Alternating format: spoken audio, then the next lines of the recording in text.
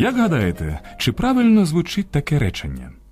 На другому поверсі універсаму можна придбати найрізноманітніші парфумерні вироби, освітлювальні прилади, господарські товари, іграшки, засоби для догляду за шкірою, шампунь, зубну пасту тощо. Ну, звісно ж, ні.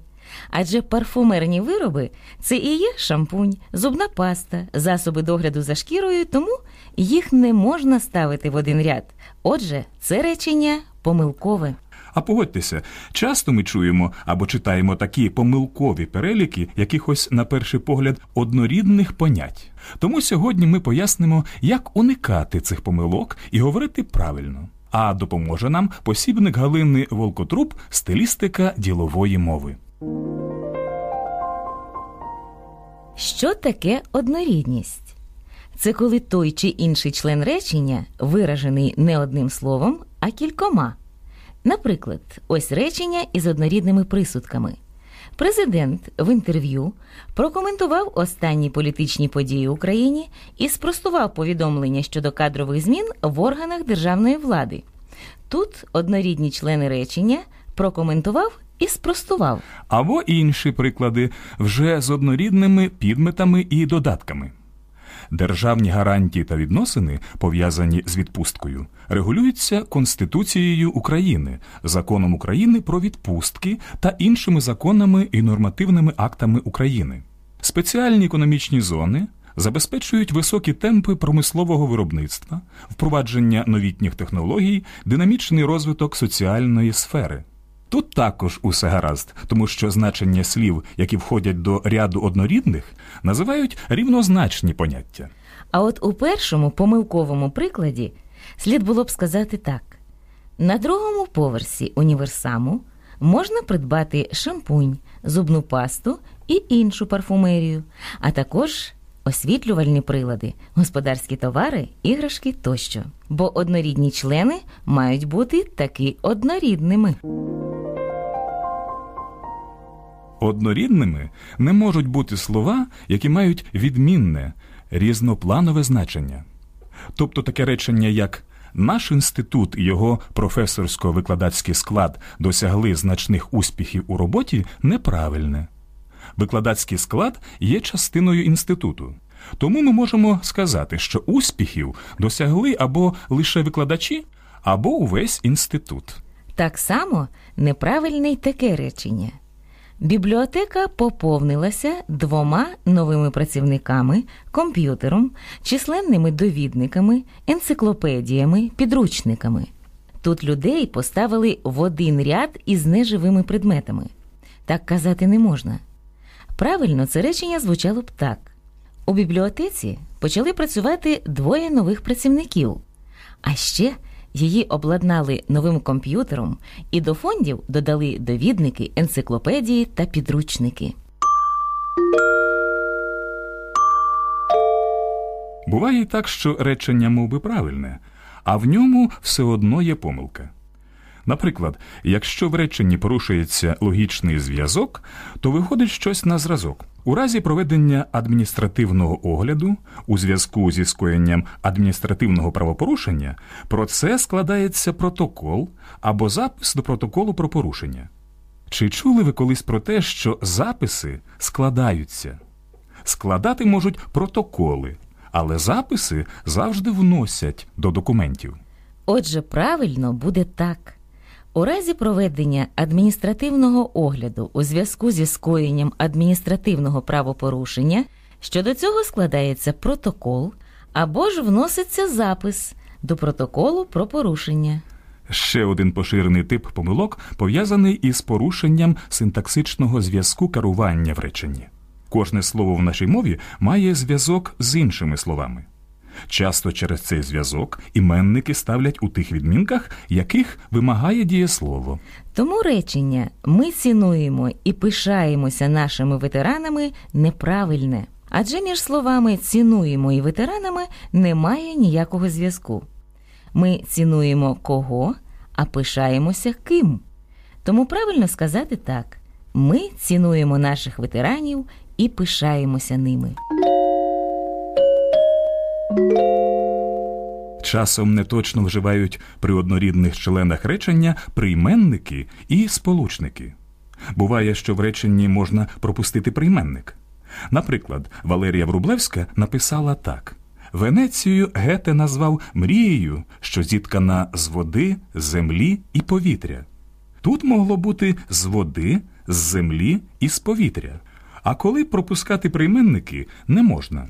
По-перше, їх не можна пропускати, якщо однорідні члени речення вимагають різних прийменників. Наприклад, закон про рекламу містить спеціальні правила для реклами на транспорті та в кінотеатрах. Або ця стаття передбачає покарання за порушення тиші на вулицях, площах, у парках, гуртожитках, житлових будинках та інших громадських місцях. По-друге, не можна пропускати прийменники при однорідних членах речення, якщо ці члени речення пов'язані повторюваними або парними сполучниками. Наприклад, у листі Тарас Шевченко писав: «Спасибі тобі, щирий мій друже, і за папір, і за лист твій, ще кращий паперу». Парні сполучники вжито у реченні з твору Олеся Гончара.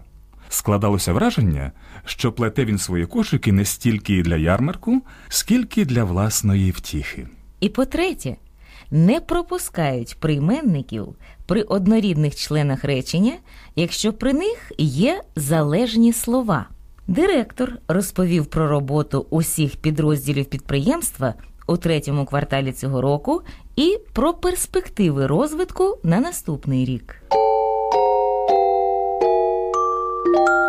Частини парних сполучників не тільки «ай», «не стільки», «скільки» мають стояти безпосередньо перед однорідними членами речення. Наприклад, людину можна образити не тільки словом, а й дією.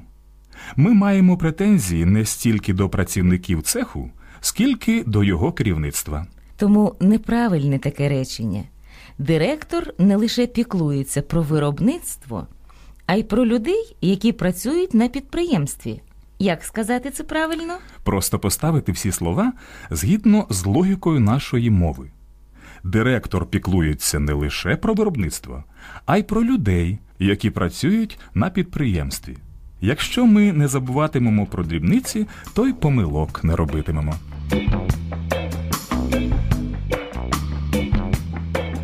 Програма «Слово» триває.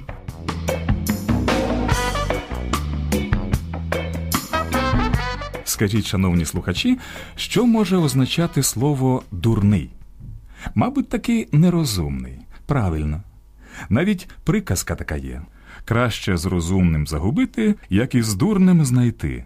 Якщо перекладати з російської відповідний текст, то саме це слово й опиниться на місці російського слова «глупий». Але є в українській і російській мовах чимало слів, які збивають перекладачів із пантелику. Наприклад, російське слово «дурной» означає «поганий». Але чомусь дуже часто можна почути останнім часом такі сполучення слів, як «дурна хвороба», «дурні новини», «дурні справи», «кричати дурним голосом». Це вплив так званого буквалізму, коли замість перекладу сенсу слова просто добирають співзвучне слово із мови, на яку роблять переклад. От і виникають такі смішні помилки. Володимир і Галина Островські пропонують для порівняння такі паралелі. Російському словосполученню «дурниє ізвєстія» відповідає українське «лихі, кепські вісті». «Дурниє поступки», «лихі, злі вчинки».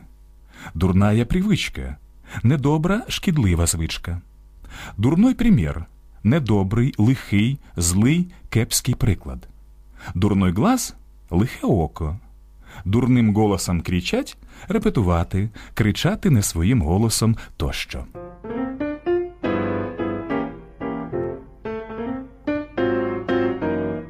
Якось я на власні очі бачила напис на ціннику «Кольорова капуста». Цікаво, звідки взялася ця помилкова назва? Теж через буквалізм.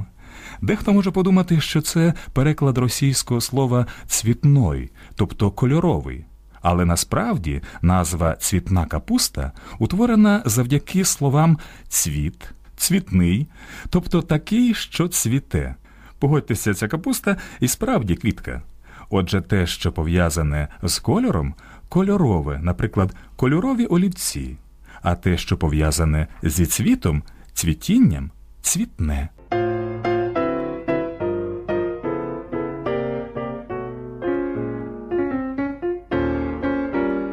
Чи можна назвати крупним велике місто? Наприклад, такий мегаполіс, як Київ. Ні. В нашій мові цей прикметник походить від слова «крупа», тож і стосується він тільки речовин сипких і схожих на крупу. Крупне зерно, крупнисте борошно, тобто грубо змелене, крупниста – російське зірністая ікра. В усіх інших випадках російське «крупний» передаємо прикметником «великий». Велика промисловість, велике військове з'єднання, великий або значний успіх, велике досягнення, кінокадр великим планом тощо. Може бути також здоровий, коли йдеться про щось великого розміру. Здорові сини Іванові, усі троє, як дуби, з живих уст.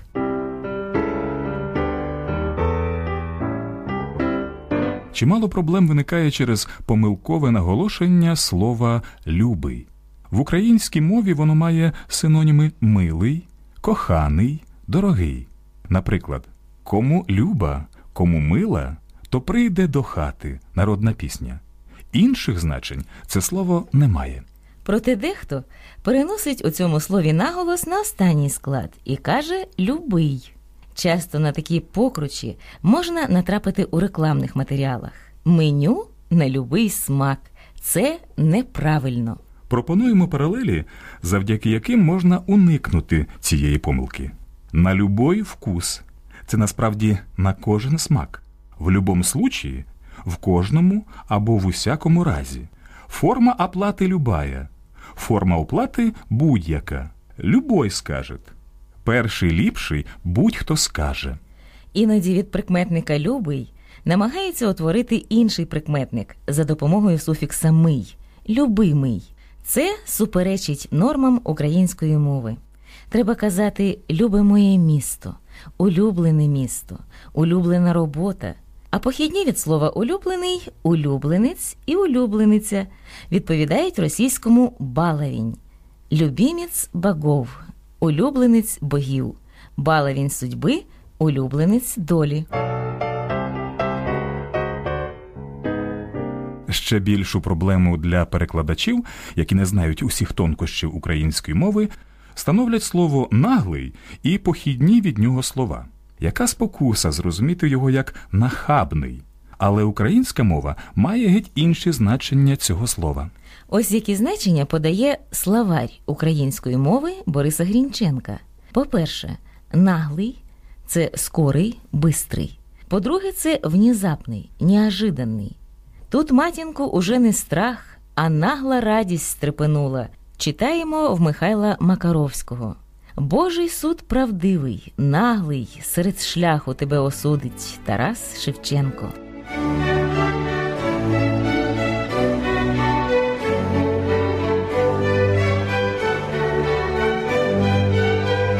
І трохи цікавого з історії української мови.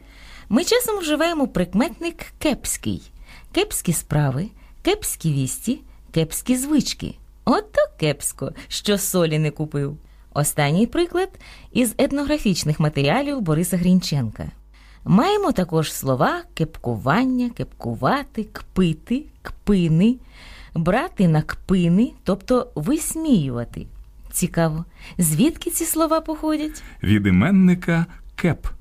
Він еквівалентний російському «глупець» і вживався також як назва картярської гри в дурня. Які ж були до карт охочі, гуляли часто до півночі. В візка і в кепа, писав Іван Котляревський. Цей іменник дав цілу низку похідних, а сам із ужитку майже вийшов.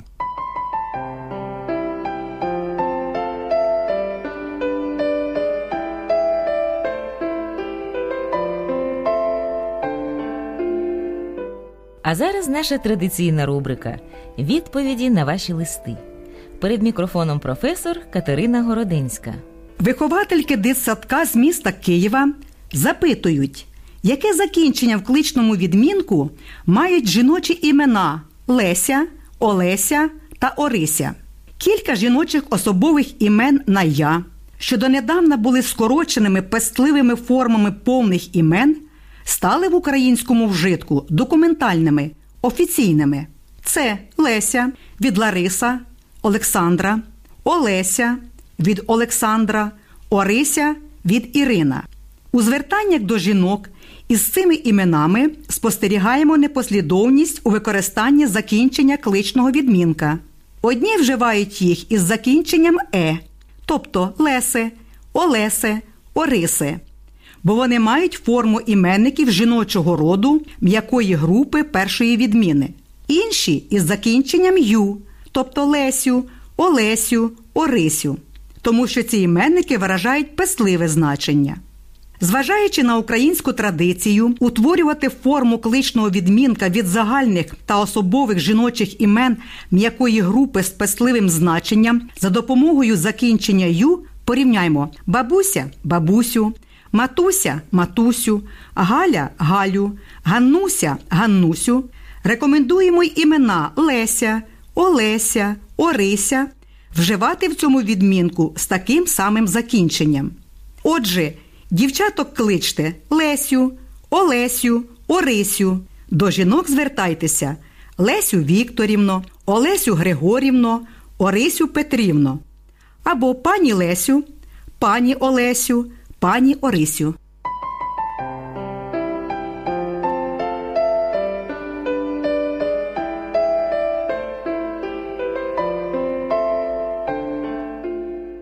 Це була професор Катерина Городенська.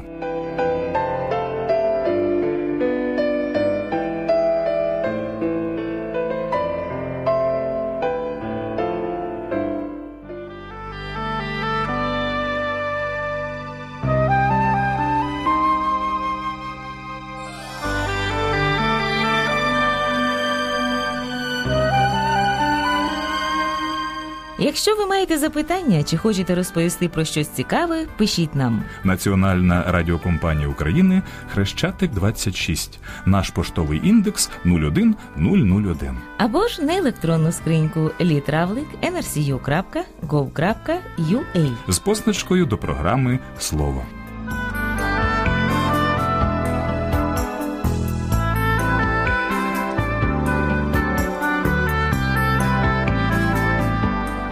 Над програмою працювали режисер Лариса Оласовська, Звукооператор Тетяна Ласкіна і автор передачі Олена Ткаченко. Щасти вам! До нових зустрічей!